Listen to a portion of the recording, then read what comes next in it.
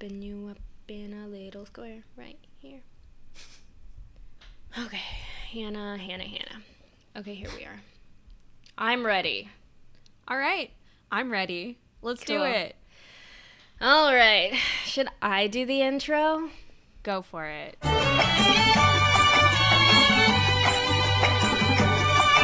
Hi everyone, welcome to the show. It's a real special one today because we are going to be talking about mucho amor.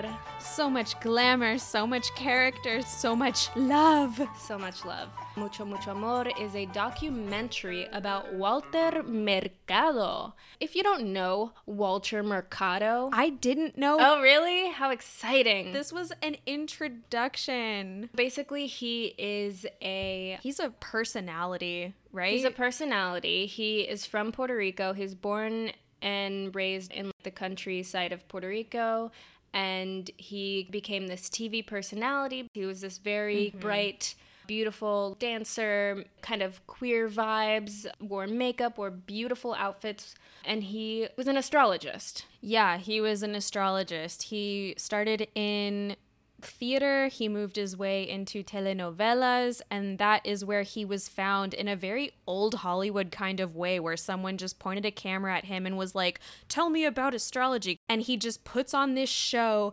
and the manager of the studio comes running down and is like, get that man his own show every day. He's gonna have 15 minutes. And from there, he met his manager, and he made him into the worldwide known figure that this documentary focuses on. And Walter Mercado recently passed away. Yes, very. Which Hannah's so excited about it. Just kidding. I was like, that is not what I meant to say. I know. That was like an exhausted, yes, he just came into your life. He died while this movie was in post-production. Yeah. Which is crazy. I'm so glad that this story was captured because I personally grew up with Walter Mercado on the TV all the time. I was wondering. You had to. Of course, right? My family's always watching Latin stuff on the TV, and he was just a part of the news, basically. Yeah. He was huge. He was huge on the TV, and I remember watching him as a kid, and as a child, I was like, is that a woman? Is that a man? Because he's beautiful. He's got gorgeous cheekbones, and he wears lots of jewelry. So much jewelry. So much. These beautiful outfits. And he's just this very sweet, loving, feminine character. Yeah. One thing real quick from the documentary, he's showing off all his jewelry. Do you remember? Oh my gosh, yes. And he's like, this piece is very humble. And it's like this giant ring. And he did it another time where I think the director was like, did you just say humble? When he was talking about this giant the bracelet, geode bracelet, that had these huge, beautiful stones on it. And it is anything but humble. Maybe to him, it's humble. Compared to some of his beautiful robes and capes that he wore. Yeah. He's like, if you think about it, it's just a rock. It's quite humble. Yeah, if you think about it, it's only showing on this part of my wrist. It's not all over my body. Yeah, that was just one moment that I immediately had to bring up. That's honestly exactly where my mind went too. So if you didn't bring it up, I had to bring up that moment. Yeah. It was so good. So the documentary gives us an introduction to Walter Mercado, where he was born. He tells a story of him just being a kid and being out on the farm or playing around, and he found a bird on the ground, right? Yeah. And it looked like it was struggling to survive, and so he prayed over it, and it came back to life. Yeah, I wonder if he actually performed CPR, because he made a blowing motion toward his hand as he was explaining the story, and I was like, did he give this bird mouth to mouth?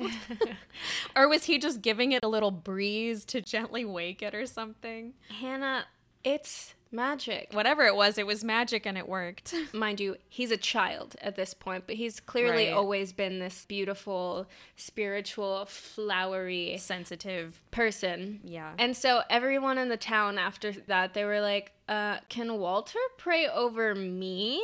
And so he started praying over people, and that was just part of his childhood. People would come and just want to touch him as if he were some religious relic or something. And who's to say he's not? Because I'm not a very religious person. I'm working on spirituality, and I feel like after watching that, I was like, I get it. I believe in something a little more. I don't know what it is, but I believe in something a little bit more. When the documentary first started out with that story, I was just like, I got a little uncomfortable, honestly, because I've seen other documentaries go into people seeing other humans as higher than being human. And it's uncomfortable in certain contexts. And I don't know if I'm ever truly comfortable with humans exalting other humans like that. It kind of reminded me of my mom, because witchcraft and these spiritual experiences, ghosts and whatever, is a big part of Latin culture. At least I think it still is now. Witches are making a comeback, baby. It's so weird because we would watch Walter Mercado, but when Harry Potter came out, my mom was like, I don't want you watching Harry Potter because it's demonic. And I was like, whatever, Mom, I'm going to watch Harry Potter. But at the same time, she was super open to Walter Mercado's take on the occult and everything. But she's like, I don't like that Voldemort guy. And you're like, good, Mom, because otherwise I'd be scared. Yeah. I'm like, you're right. He's pretty damn evil. But anyways, back to what were we talking about? But throughout the movie, he never claimed to be any more powerful than any other human.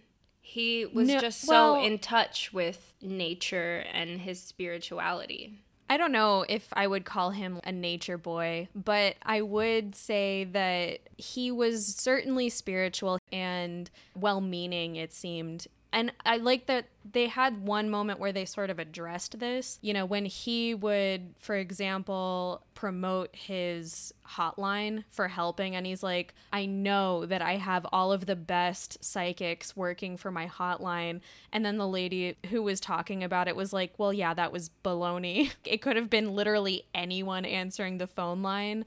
But she did go on to say that with all the business matters, he was certainly more away from that. He was not a business person. He had no interest in business. Yeah. His sole interest was his image, his connection to his audience. He's an artist. He's a true artist. He was an individual who got to focus solely on being himself. And honestly, what a blessing. Yeah. It did turn around and hurt him eventually, because he was taken advantage of by his manager, or one of his managers at the time, who, no spoiler, but he screws him over with a contract that... No spoiler, but this is exactly what happens. Sorry, that is a spoiler. There's always spoilers. This whole podcast is spoilers. This whole podcast is spoilers. We've seen it and we're talking about it.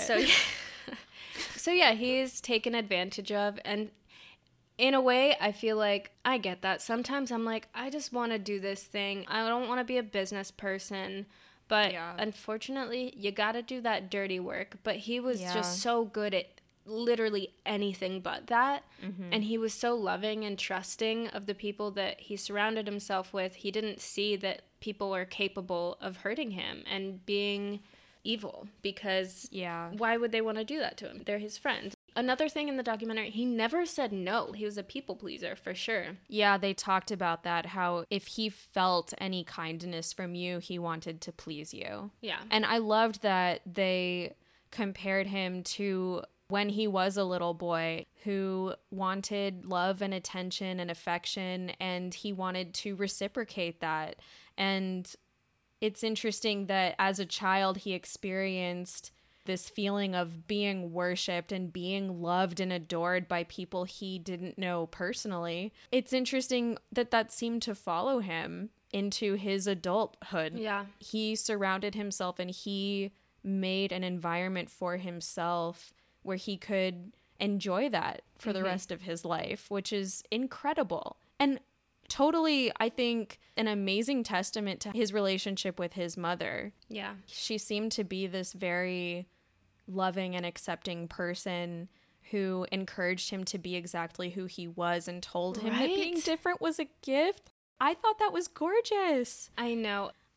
It's not super common worldwide, let alone in the countryside of Puerto Rico. I feel like it's just, don't get in anyone's way. But his mom is like, no, flaunt that shit. You're a magical bitch. Go. And also they talk about how that was also able to exist in a very macho Latino society. Yeah. Which still exists today, but someone was talking about how when Walter Mercado was on the rise and at his peak, until he peaked again because of, hey, millennials. Mm-hmm. But like that was when homophobia in the Latin community was more heightened than it is today. For sure. Also, he never claims to be gay or straight. He doesn't talk about his sexuality that much. There's a beautiful moment where he's like, sex, I have sex with the wind. I have sex with nature. With his sexuality is like, he's always having orgasmic experiences with the world around him. Oh my God. And then Kareem asked him, wait, you're not telling me you're a virgin, are you? And he said, the last one in the room, baby, or something like that. And I was like, oh my God, that is so charming. I know. I love him so much. So would you watch with your family and get excited to hear about all the Scorpio stuff? Because I am a Scorpio, yes. I don't have specific memories of that. I more so remember him just being a part of what was on the TV in the background, a commercial flipping through the channel. I was like, he's just this very cool, beautiful, artistic character. I never really was super into astrology. I was thinking about this earlier. I was like, the more I live in LA, the more astrology just becomes a part of your life, whether you want it to be or not. It's there. People are like, oh, you're obviously a Scorpio because of this. Or, oh, no wonder you hang out with a bunch of Leos. And the more I'm like believing in it. That's so funny. I know you're into it. As someone who is pretty into astrology, Hannah, what did you think about that? So first of all, I was definitely surprised and elated when this big character ended up being an astrologer for the masses, because I was not expecting that. When I first saw, you know, how you scroll through on Netflix and it starts to play some trailer or whatever. Yeah, without your consent, Netflix. Without your consent. I have to put it on mute sometimes. I know, I hate it's it. too much. I don't like that. Netflix, if you're listening. Sorry. Oh, wait, they are listening. We're sorry, Netflix. I mean, we love so much about you. Thank you so much for the access to these beautiful documentaries, but also change that one thing. So anyways, as it was playing, I was like, okay, so is he like for the Latino world what Liberace was for Americans? Wait, what's Liberace again? I know the name, but he was another very flamboyant, very openly queer, but not ever defining himself as anything sexual or whatever, but he was also very into glamour, and he was, you know, larger than life and played the piano, and he was kind of like before Elton John. Okay, cool. And Liberace was this dramatic, more in the vein of Walter. Cool. Anyways, I didn't know really what to expect, and then he starts talking about astrology, and I'm like, hey, interesting. One thing I will say that I loved pointedly about the astrology is how his message was always positive. Yeah. They talked about how he never said anything negative. It was literally just a place that you went where he made you feel good and he made you feel seen. Which, can I just say, right now, we need that. I think that this documentary came at such a good time. I highly recommend it. Just go watch this documentary. If you're having a bad day, I'm going to give it a rewatch soon because we just need something pure like this. We really needed it. So thank you to the directors and to Walter. And to Walter, most of all, first and foremost. He kept his audience as wide as possible, which is why he always spread happy news and good tidings and good vibes. That was the tribe he was trying to collect, and he definitely did it. That was really nice. Yeah. I loved seeing that. Me too. One thing I noticed is he was kind of the cross-section of a bunch of different things. It's easy to say, oh, he's a bit androgynous, so the crossing between the masculine and feminine. For sure. But it was also the religious and the mystic. It was also different cultures around the world came into his orbit. He was really this central figure to a lot of different themes, which I thought was really, really interesting. I thought so too. He read a lot about different religions and took a little bit from each religion. Yes, that was another one for sure. Which I really like that, because every religion, I don't know, I don't want to get too deep into religion, but it's all the same. Right. Something that also was really surprising was they showed clips of him being interviewed on different talk shows across Latin America, and people would ask him about his sexuality and about his clothes and why he kind of was this way, and he handled everything so well. Yeah. He was clearly very comfortable the way he was. He was not putting on a show. He is a show naturally. Right. And everything seemed super genuine. Yeah. But let's say he did just happen to be this flaming homosexual who did want to have a partner, because he never had a sexual partner. But if he did, they talk about how it probably wouldn't have been a safe time to come out. Yeah. And he probably wouldn't have been accepted. It would have unfortunately turned into a shit show. I think a lot of people feel the same way. I mean, not to take the limelight off of Walter, because never, but It's about Walter. I feel like it's the same with Liberace. He never came out officially, so people who were homophobic were still quote unquote allowed to like him without stepping too far away from heteronormative whatever bullshit. Yeah. What a blessing to have a person like that was so worldwide. I can't imagine how helpful that must have been for anyone who naturally is a bright personality and loves to wear sequins and whatever, you know? Yeah. I can't imagine how great that must have been to have that character growing up and seeing them on TV. I agree. Any person in the world who has ever told that they need to hide for whatever reason, any part of themselves, this is an amazing, amazing role model. One thing I was thinking about, how well he handled all of the attention. He seemed to really thrive off of the attention. He loved it. He loved meeting fans and seeing people who would touch people, their shoulder, whatever. They would ask to just touch him. Yeah, just oozing with comfort in all of these very social, pressing situations. And that's not true for all performers. You know, they have on time and they have off time, but it seemed like he was always on. He was always ready to perform. He always looked fabulous, so that if there was ever a point that anyone should see him, he looked top of his game. Always. The documentary is showcasing his life, his story of how he became Walter Mercado, this international star. And then it all leads up to a show in Miami that is a showcase of his life and his career. And they touch on how millennials love Walter Mercado, and it all leads up to the show. But by the end of it, he's old. He's in his 80s, and he's wearing these 20-pound cloaks. Yeah. He still has all of this energy, but physically his body can only handle so much. Right. And there's this part where he's walking along with the walker, and the camera is getting him, and he's like, make sure to only get from the waist up so that we don't see that he's using a walker. He was so proud of his image, and he didn't want that tarnished at all in any way. And you know what? I was thinking, you know, you hear a lot of somewhat depressing stories about these big star personalities that we fall in love with for whatever performance they've given, but then they sort of crack over time about how much people need from them as a person. Yeah. And I think Walter was able to sustain himself because he really did put that self-care regimen first, which is another big pillar of millennialism, which is like control what you can, do the face mask, you know? Yeah.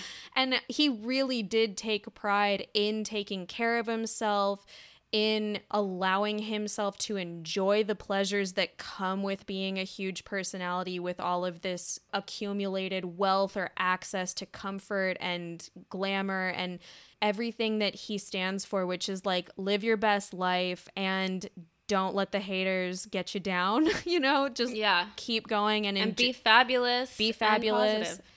Enjoy the life you get and don't feel bad about it. Yeah. I think in my mind, sometimes, even though I'm not an influencer, my humble self looking at Walter and these limos that he would drive around in, and he has his own plane, and he has all of these beautiful clothes and everything, and I think to myself, I would be embarrassed. I think there's a sense of shame for some reason that I would have access to those things and that I would enjoy them or whatever. But because he allowed himself to, I think he was able to continue being exactly who he was. He didn't let any of those barriers get in his way, you know? I think that you maybe wouldn't feel that way if you grew up in the same way that he did. Because I know for me and my family, if suddenly I became extremely rich and I'm like, Mom, Dad, you're not driving another day, I got us a helicopter. They'd be like, tight, good. We're over this shit. Because my mom's side of the family came from the countryside of Puerto Rico too. And my mom is fabulous. So fabulous. You met her. Yeah. She's so fabulous with her jewels and all the... She really does take good care of herself. Her outfits. And there's just something about having a different appreciation for these things. It's like truly appreciation. You know, I think you could still have nice things and be humble. I don't know if, I mean, it's like you can still be humble, but in the same way that Ring was humble. It's not a humble living, but I think you can still live with grace. You cannot get spoiled by those things, I suppose, if you maintain that perspective. And he did bring a lot of joy to the world, so he deserved joy himself, I think. I get that. But I do admire that about him. I hope that that's something that I could take away from him, where it's just a reminder that... For when you're a millionaire. When we're millionaires, we gotta rewatch this documentary and be like, how do we stay humble like Walter? He also just loved the beauty of jewels. That was something he loved. Yeah. I think no matter how rich you or I could ever get, we wouldn't suddenly wear jewelry. We would... I mean, who knows? If I had the money for that beautiful jewelry, you might see me walking down. I cannot see you with that bracelet on. Who knows? Back to the show, though. Back to the show. Walter Mercado. Oh, that rhymed and everything. A little bit. That was beautiful. Thank you. In the beginning, it was a little surprising to me to see the documentarians use actors when they were like, I would used to watch this with my family, and so they had retro settings and actors sitting in as families. But wasn't it kind of beautiful? So yeah, what I was gonna get to was, by the time that we actually met Walter and started to understand him and his theatricality, I'm like, it makes sense that the documentary followed that same theatrical presentation. The talking heads were beautiful. It was really beautifully shot. Usually in a documentary, you know, I'm like, whatever shot you need to get, it doesn't have to be gorgeous. But this one did Walter justice because these shots were gorgeous. They were beautifully lit. The backdrops for the talking heads were gorgeous. It would have been disappointing, I think, to see him not in a beautiful setting, and I don't think he would have approved. He would not have approved. I loved when he was recovering from a fall that he had where he had a fractured rib and coccyx and whatever else. And he looks over to the camera person and he's like, how's the lighting? Lighter, darker? And the camera guy's like, I don't know, you look great. And he's like, what? You need to look and you need to know. Yeah, he's like, well, you better figure it out. He kept him in check. Like, do I look fabulous or don't I? Yeah. Do we know what sign Walter was? Ooh, I don't know. Let's see. Okay. Born Wednesday, March 9th in 1932. Oh, March 9th. So then I think he's a Pisces. Yep, that's what it says. His sun is Pisces, his moon is Aries, and then dominance... His sun sign would be based on his birthday, yeah. Okay. So he's a Pisces. That makes a lot of sense, too, because he was such a sensitive soul, and he was all about getting everyone on the same spiritual level and just sending good vibes. Hannah, tell me a little more about Pisces. They're dreamers, much like Walter. They're dreamers? Yes, they're big daydreamers. They are mutable, which means they're very go with the flow. I think Walter even went into that at one point when he was doing his show inside of the movie. They are very sensitive creatures. They are feminine in the scale of masculine feminine signs. And he's a water sign. And yeah, those are the big ones. Very good. Very good. Very good. It checks out and we can move on. So what did you think about that little interlude with Lin-Manuel? Oh, thank you so much for reminding me. You know, it was cool because Lin-Manuel's poppin'. He's popping right now. He's a Boricua, and he's out there in the mainstream. There are like 5 of us out there. Yep. Not that I'm in the mainstream.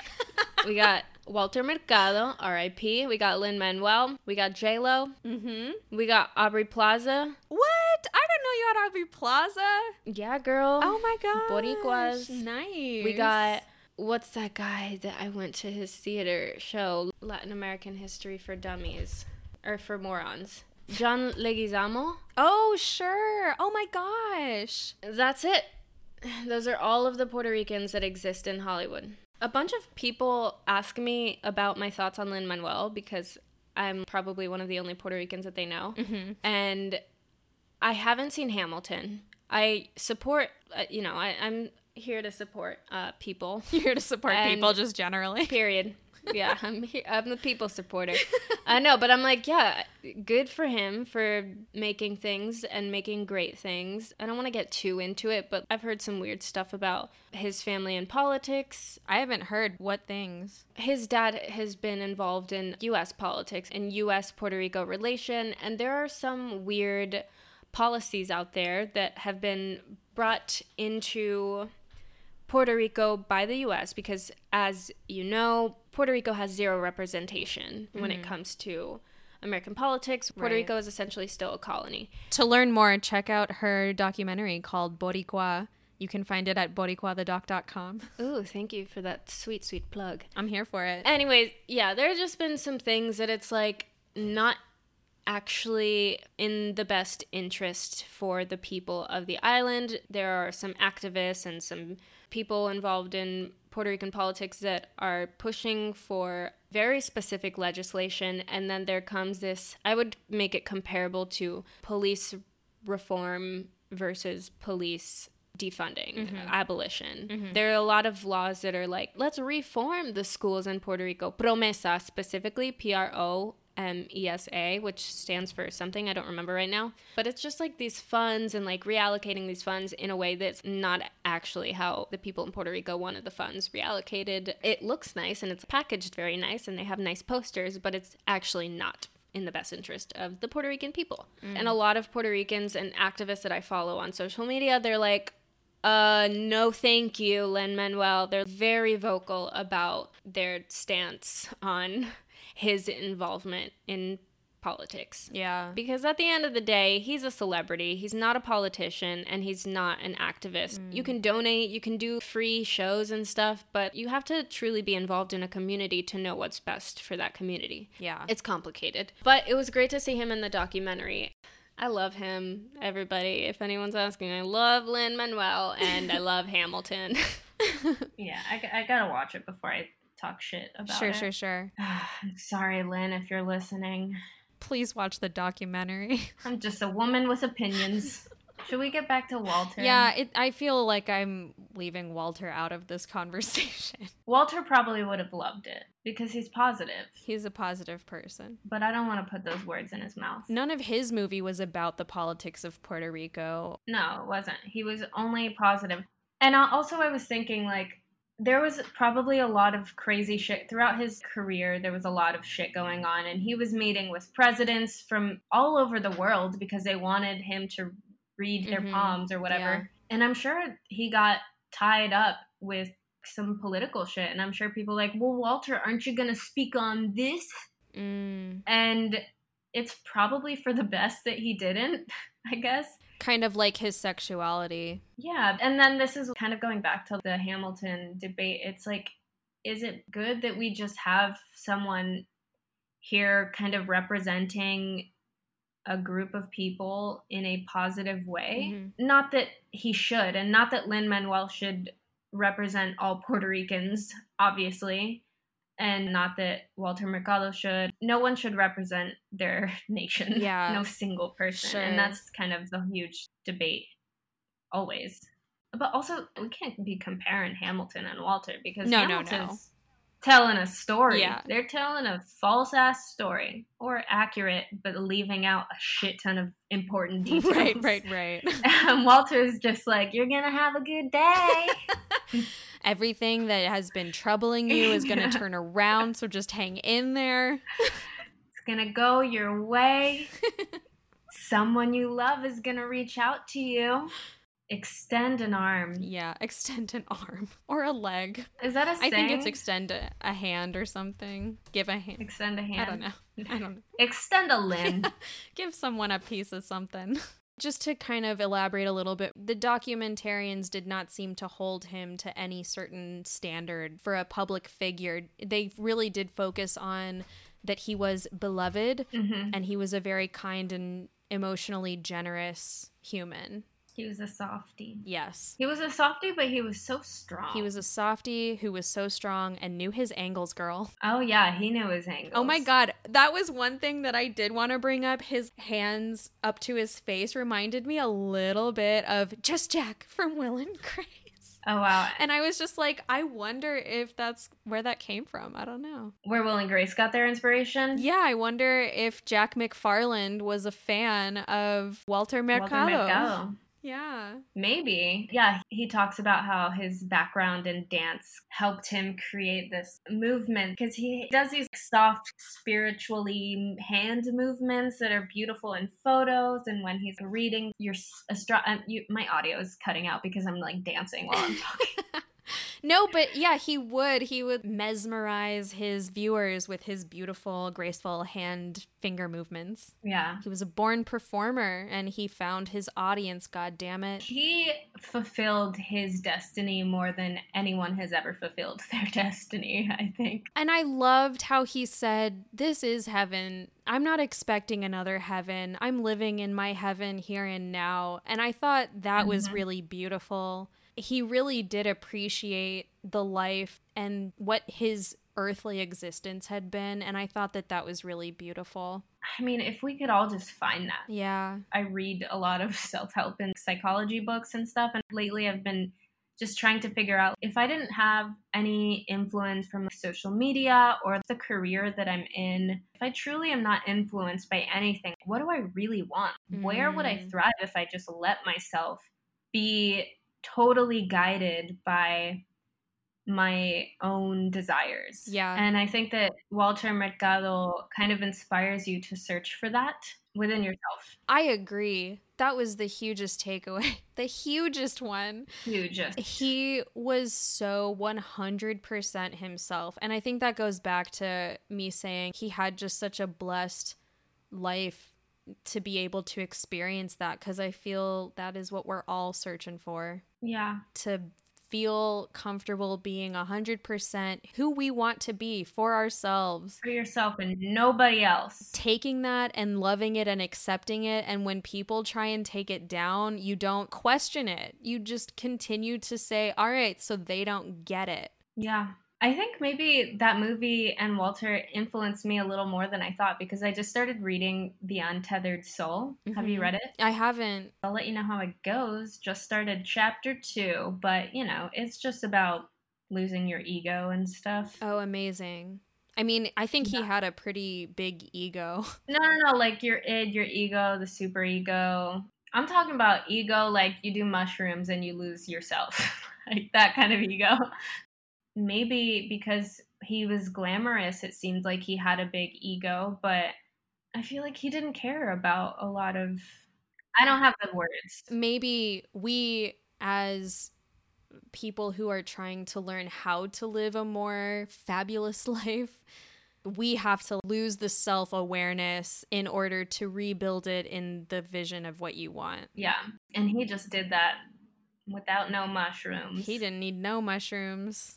Although, if you were on mushrooms and you saw what he was wearing, ugh, Right? amazing. I'm gonna rewatch it. Does the Queen of England dress that fancy? No offense, but the Queen of England's a basic bitch compared to Walter Mercado. She said it, everyone. Oh She my said god, it. the British are coming for me. Yep, you better watch out. You just said that. I take it back. I wonder if they met. They probably met. I wonder. I just had a beautiful vision of them checking out each other's closets. I think the Queen of England would have been shamed. Yeah. I mean, she could show him the royal jewels, but those aren't actually hers. Boy, y'all are in for a treat. I'm trying to stop saying you guys. That's nice. So I'm going to start saying y'all. Okay. I used to say y'all casually. You're from Texas. I'm from Florida. We can say y'all. Y'all can say y'all. Anyone can say y'all. Anyone can say y'all. So many languages have a word for y'all, for you all, for the you pluralized, and English does not. And the more that I study another language, I'm like, God, there's so many situations in which I need to say the word y'all, but I can't. I can't say y'all. I can't say it. I just can't say it. Gosh darn it. But y'all are in for a treat because we have the directors of Mucho Mucho Amor, and you're going to hear them after this.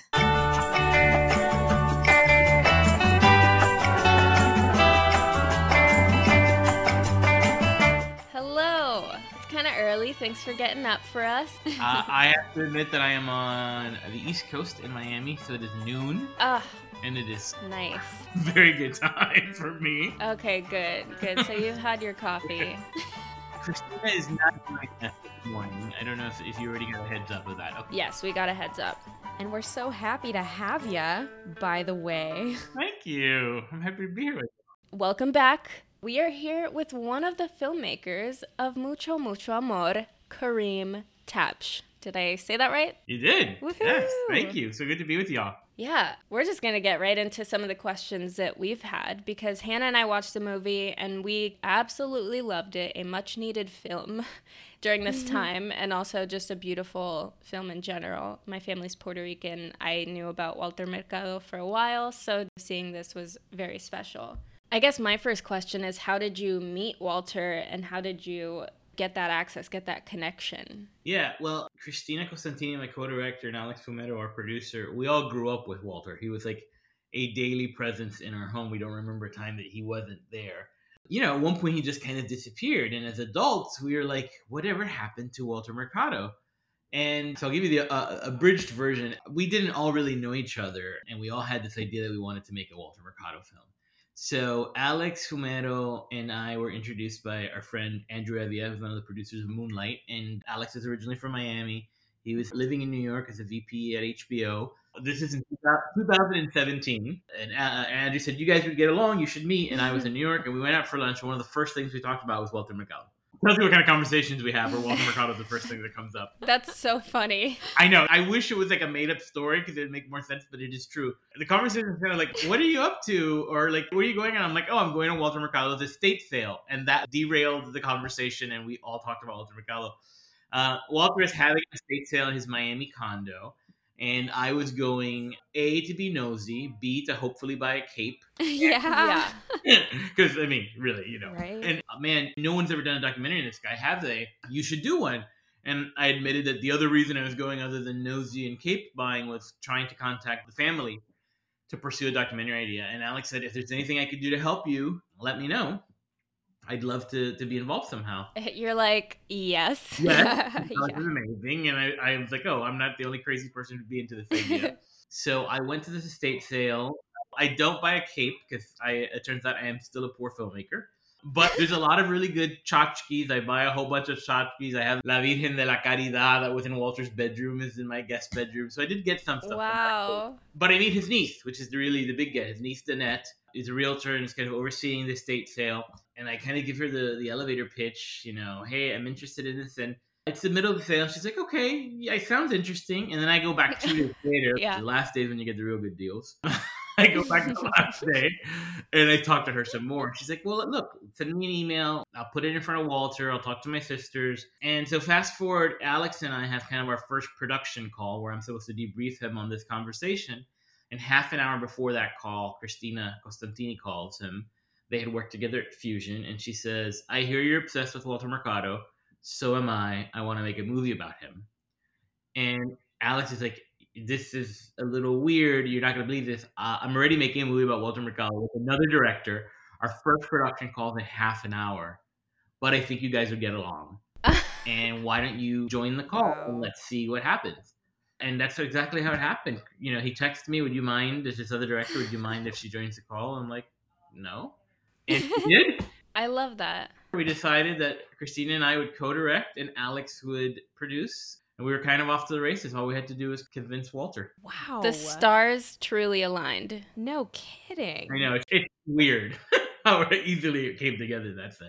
So how long had you known you wanted to pursue this subject? Sorry if you mentioned it. I think I missed it. You know, I don't know. It's a really good question. I couldn't tell you how long I knew. I was always fascinated by Walter. Mm-hmm. I had a lot of memories of him, and I always thought he would be an interesting character. And I think I periodically would look into like what was up with him. Oh my God. Just like, you know, on a Wednesday, what's Walter Mercado doing? You're just checking in on him. As a documentary filmmaker and as a filmmaker, period, you often just have to have a million ideas going. And also obsess over them. And obsess over them because the majority of them will not come to fruition. It's just the way the cards work. It has a lot of spinning plates. Most of them will drop. You have one left. So I think I thought he'd make a good idea, but it wasn't until I heard about the estate sale that felt like it would be a pathway in to try to contact, because Walter had pretty much disappeared. He still had his horoscope in the newspapers, but he didn't really make TV appearances other than at the end of the year, there was always like his predictions for the new year. And other than that, he wasn't really around. So it was almost impossible to track him down. The announcement of the sale was the thing that pushed me to think, oh, this could be a way to find him, a way to do something. So I couldn't tell you how long the idea had been ruminating. It was one of a lot of weird ideas that I had going on at once. I know that for Christina, she was wrapping up a film called Science Fair, which is really remarkable and I totally recommend it. Mm-hmm. And in editing it, her editor, who's actually our editor on Mucho Mucho More, Tom Maroney, this like gay guy, grew up in like Appalachia, and said, have you ever heard of Walter Mercado? And she's like, yes, I'm obsessed with him. I grew up with him.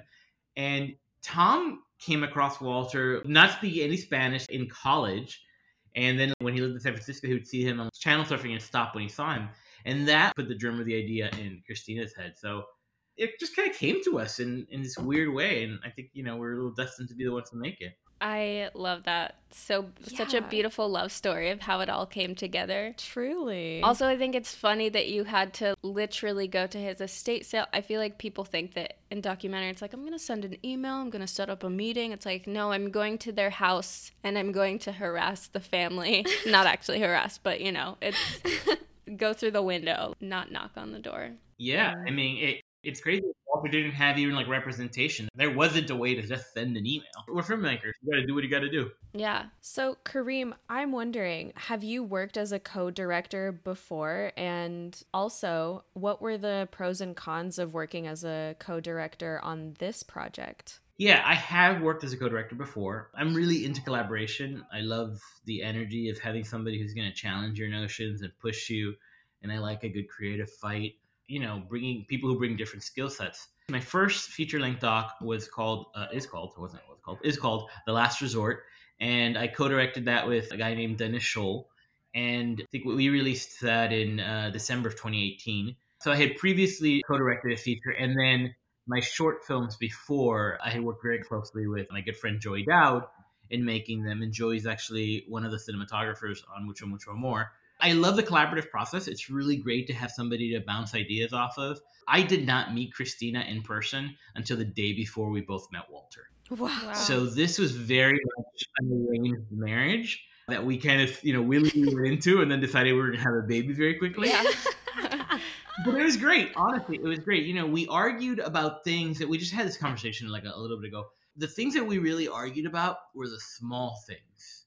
All the big things we were on the same page about. And I really wouldn't say that we argued, because there was never a time there was a heated conversation where anybody hung up on anyone or anything like that or stormed out. The disagreements were, in retrospect, very minor things in the film. All of the major things we were on the same page about. And we brought different skill sets. I work a lot with archival, which I really, really love. I always like to joke that I'm a good old person whisperer. Mm. I'm basically an old person. And Christina, she's a brilliant investigative journalist, and she works a lot in Verite. And so those coming together worked really well. And we both have this kind of weird, absurd sense of humor. And at the same time, all three of us, Alex included, because he's really creative producers involved in the creative process at every step, we're all kind of skeptics. None of us really are like believers in astrology or religion or anything else. So we came at it from the really same places with just maybe, some different sensibilities. But I really, really enjoyed it. If I would have done it by myself, or if Christina would have done it by herself, it certainly would have been a different film, because I think that there's people who are not there to push one way or another or challenge different things. Yeah. And we're both going to go on to be directing things on our own, because at some point you're going to have to just do that. But it was really a really great process. And it was a hard film to make in many ways. So I really got lucky. Our little Three Musketeer family made it possible. It would have been really hard to do on our own. Oh, yeah. So I saw that you guys filmed some in Puerto Rico and you filmed some in Miami. Maybe there was another location, but that seemed to be it. What do you think was the biggest production struggle? The challenge is that our main crew, everyone is LA based, except for myself. I live in Miami, so that's relatively easy to get to Puerto Rico. But our DP, our second camera, Christina, Alex, everyone lives in Los Angeles. Getting to Puerto Rico is a challenge. We started the project in 2017. Our first real production conversations were in August of 2017. Then a month and a half later, Hurricane Maria happened. And so that presented a lot of infrastructure challenges. I mean, obviously, I suffered a great deal. Walter's home took a beating. And there's a mass exodus of folks leaving San Juan and Puerto Rico, particularly a lot of creative class folks who their just work dried up. A handful stayed around and were shooting for the news outlets and stuff like that, but a lot of them left to the mainland. So working in Puerto Rico in that sense was a little bit of a challenge. The other challenge is that, when we started making this film, Walter was energetic and spry, and quality of life was wonderful. He was chasing his little dog around the house, up and down the steps. And I would say that about halfway through production, his health really took a sharp decline. And so when, we set out to make this movie about this heroic figure, this hero of ours, we didn't realize at the same time we were going to be making a film about aging and the aging process. And it happened very quickly in front of our eyes. And that presented a challenge because Walter had a lot of physical discomfort and pain. He was suffering from sciatica, among other ailments. He couldn't shoot for long days. He needed breaks.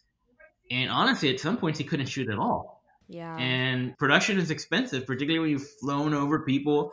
And we had local crews. We had a lot of local folks that we were working with too. So you can't just stop shooting really without it having huge financial implications.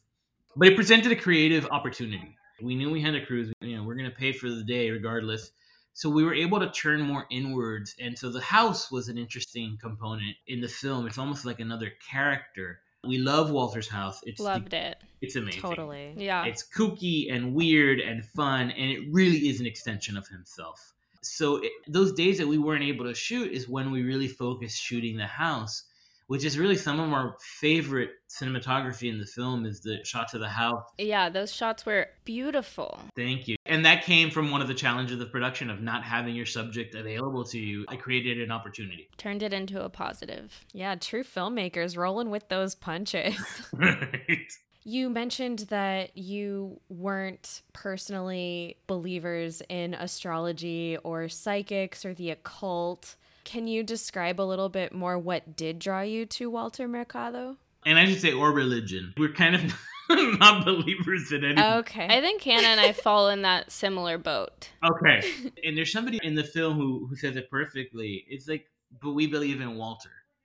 And I think what that means is that he had this ability that through these avenues, like astrology and religion and all that, what he was doing was imparting this message of love and hope and peace and inspiration.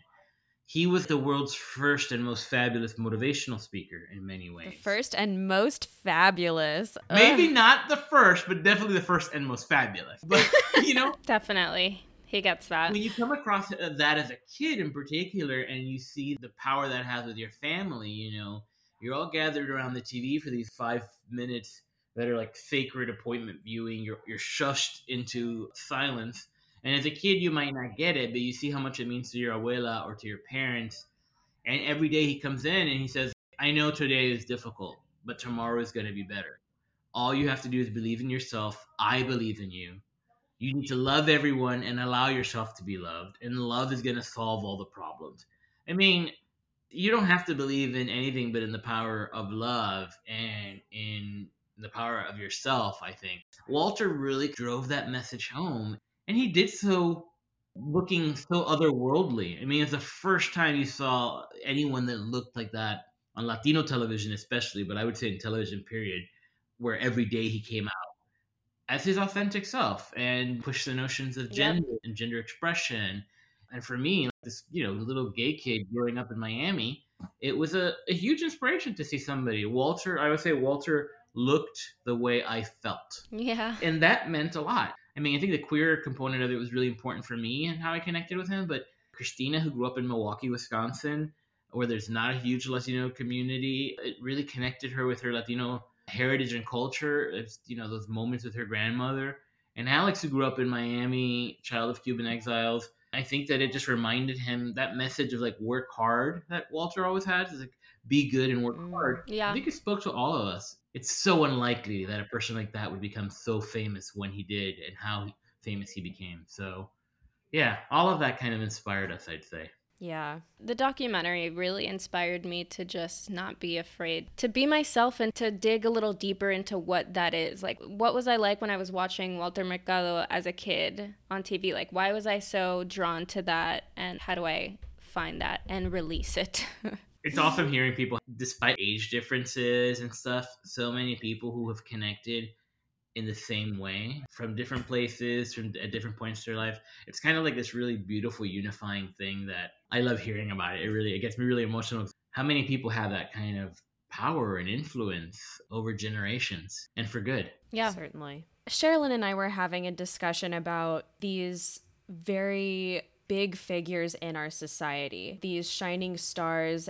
And we were talking about how we noticed that when it's people of color or of some marginalized group, they are burdened with needing to be the voice of that entire group. And normally they get into hot water when a certain political issue comes up and they're asked to take a stance and maybe they choose not to, or whatever the situation may be. And I noticed that did not come up in this documentary. And I was wondering, was that something you consciously tried to shy away from, or was it literally just not existent for Walter Mercado? Yeah, that's a very good question. I don't know that we've actually been asked that, but thank you for that. I think that, Walter was political. Walter had his views. They certainly didn't always align with our views. Oh. And I don't think they always aligned with everybody who watched him. But, I think that going in, we knew that the larger influence that Walter had and the larger role he played in our culture was as this overwhelmingly positive figure that connected us and shared a message with love, and that would ultimately be his legacy. But at the end of the day, as otherworldly as Walter may have felt, he was indeed human, and human beings are complicated figures who make mistakes, whose mind changes about issues over time, and who, with the benefit of hindsight, would not do the same things later in life that they had done previously. And Walter's certainly a figure like that. And I think, in the film, we talk a little bit about like the 1-900 psychic hotlines, which we all had lots of issues with. And I think that in retrospect, he regretted participating in. And we asked him about it. And we asked him, like, people would say that this is a scam. And there's a moment where you see him kind of just stumble, and he defends them, and he has his point of view. I don't necessarily think if he had it all over to do it again, I don't think he would have done it all over. But there's a lot of things that just don't make in the film when you're kind of going over a very kind of clear narrative. One of the other things that is not in the film, but I think is really important to discuss, is Walter was this huge figure and is given all of this credit as being at the forefront of astrology and the occult and Santeria. But, really, part of the way he's able to do that, regardless of his challenges, is because of the privilege of his light skin. And that's something that's really important to be considered. These are traditions that are rooted in Black and brown folk. And so Walter absolutely had the privilege of being a white Latino or light-skinned Latino. And it's not to say he wasn't difficult for all the other reasons. But that was something that we didn't have the opportunity to really get in the film in a meaningful way, because we were tracking the story of sexuality and gender expression, which was kind of an overarching theme in his life, and it's the road we decided to go down. And there's always a point where do you throw all of the information in and just to make sure that you've covered it all, and then you do a disservice to whatever you're covering. And I think that I know that we didn't want to do that. You can't go into these heavy topics and just gloss them over, and they merit such interesting and important conversations. So what we hope is that the film, which obviously shines a light on this very large segment of his life, we hope it's going to inspire people to have other conversations about things like the privilege of being white Latino and being able to exist in this space, like our differing views. There's an interesting article in New York Times en Español where somebody talked about Walter, some of his political alignments, which were unfortunate in retrospect. But at the end of the day, it's a full life and it's a life well lived. And in our estimation as filmmakers, we wanted to discuss and honor and memorialize his legacy as a messenger of love. And that you did. Job well done. Yeah, what a great answer. Yeah. I know we don't have that much time, but thank you so much for giving us some time in your afternoon. One thing that I wanted to mention quickly before is this movie came out at such a crazy time. It came out in 2020. He passed away during post-production. You really got to capture his life and the event in Miami, and then this movie came out in this time of quarantine. How does that feel, releasing this movie with Netflix during a time like this? Yeah, it's so weird. It's just weird is the best way to describe it. The movie premiered at Sundance in January, which was amazing. It's a life and career high. We finished the film and submitted our cut to Sundance on November 1st. Walter died on November 2nd. So wow. It was a lot. And then we traveled back to Puerto Rico for the funeral. Alex and I were pallbearers. We were there for about a week. We got very close to Walter and his family. Wow. And then we rushed back to LA to finish editing the film and hit our Sundance deadlines. So by the time it premiered, it had just been 2.5 months since Walter died. Everybody was still in mourning. His nieces, Willie, Wilma, they all came to the festival, which was really great to have them there.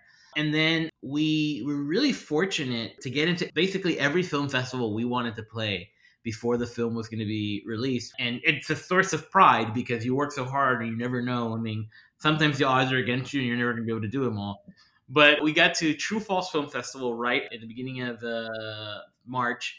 And then we were supposed to be the closing night of Miami Film Festival. Then 2 days before that, the festival had to shut down because of COVID. So everything stopped. And we were super bummed out because we were so looking forward to travel with the film and connecting with folks in person who'd met Walter or who were just meeting Walter through the film, because that's so powerful and it feels so great. But obviously all of that kind of went away. But the great thing about it is that Netflix always kind of was our preferred home or where we wanted the film to land, because as Latinos, we've been so privileged to have Walter in our lives and in our culture for like 50 years. And we thought it was high time that we got to share him in a major way with the rest of the world. Mm-hmm. And so through Netflix, Mucho Mucho Amor and Walter's stories in 190 countries and 31 languages, all available on the same day. So obviously, there's no way to know what was going to happen. But it has turned out to be this real blessing in disguise, this real light spot of sunshine, because I can't tell you how many people we've heard from that have said this is exactly what I needed in this time. And look, I've seen this movie, Christina's seen this movie, we've seen this a lot. Yeah. Since it came out, we already watched it, and we're immensely proud of it, but it also made us feel happy too. So the fact that it's not just honoring his legacy and sharing his story, but that it's imparting some joy in a time where I feel like we need it most, what a sheer privilege. I mean, how lucky are we to get to do this, right? Like, we're so fucking, pardon my French, we're so lucky. Yeah. And we're so lucky that it came out at this time when I think it's meaning so much to so many people. So, I mean, we're just thrilled. We're just thrilled.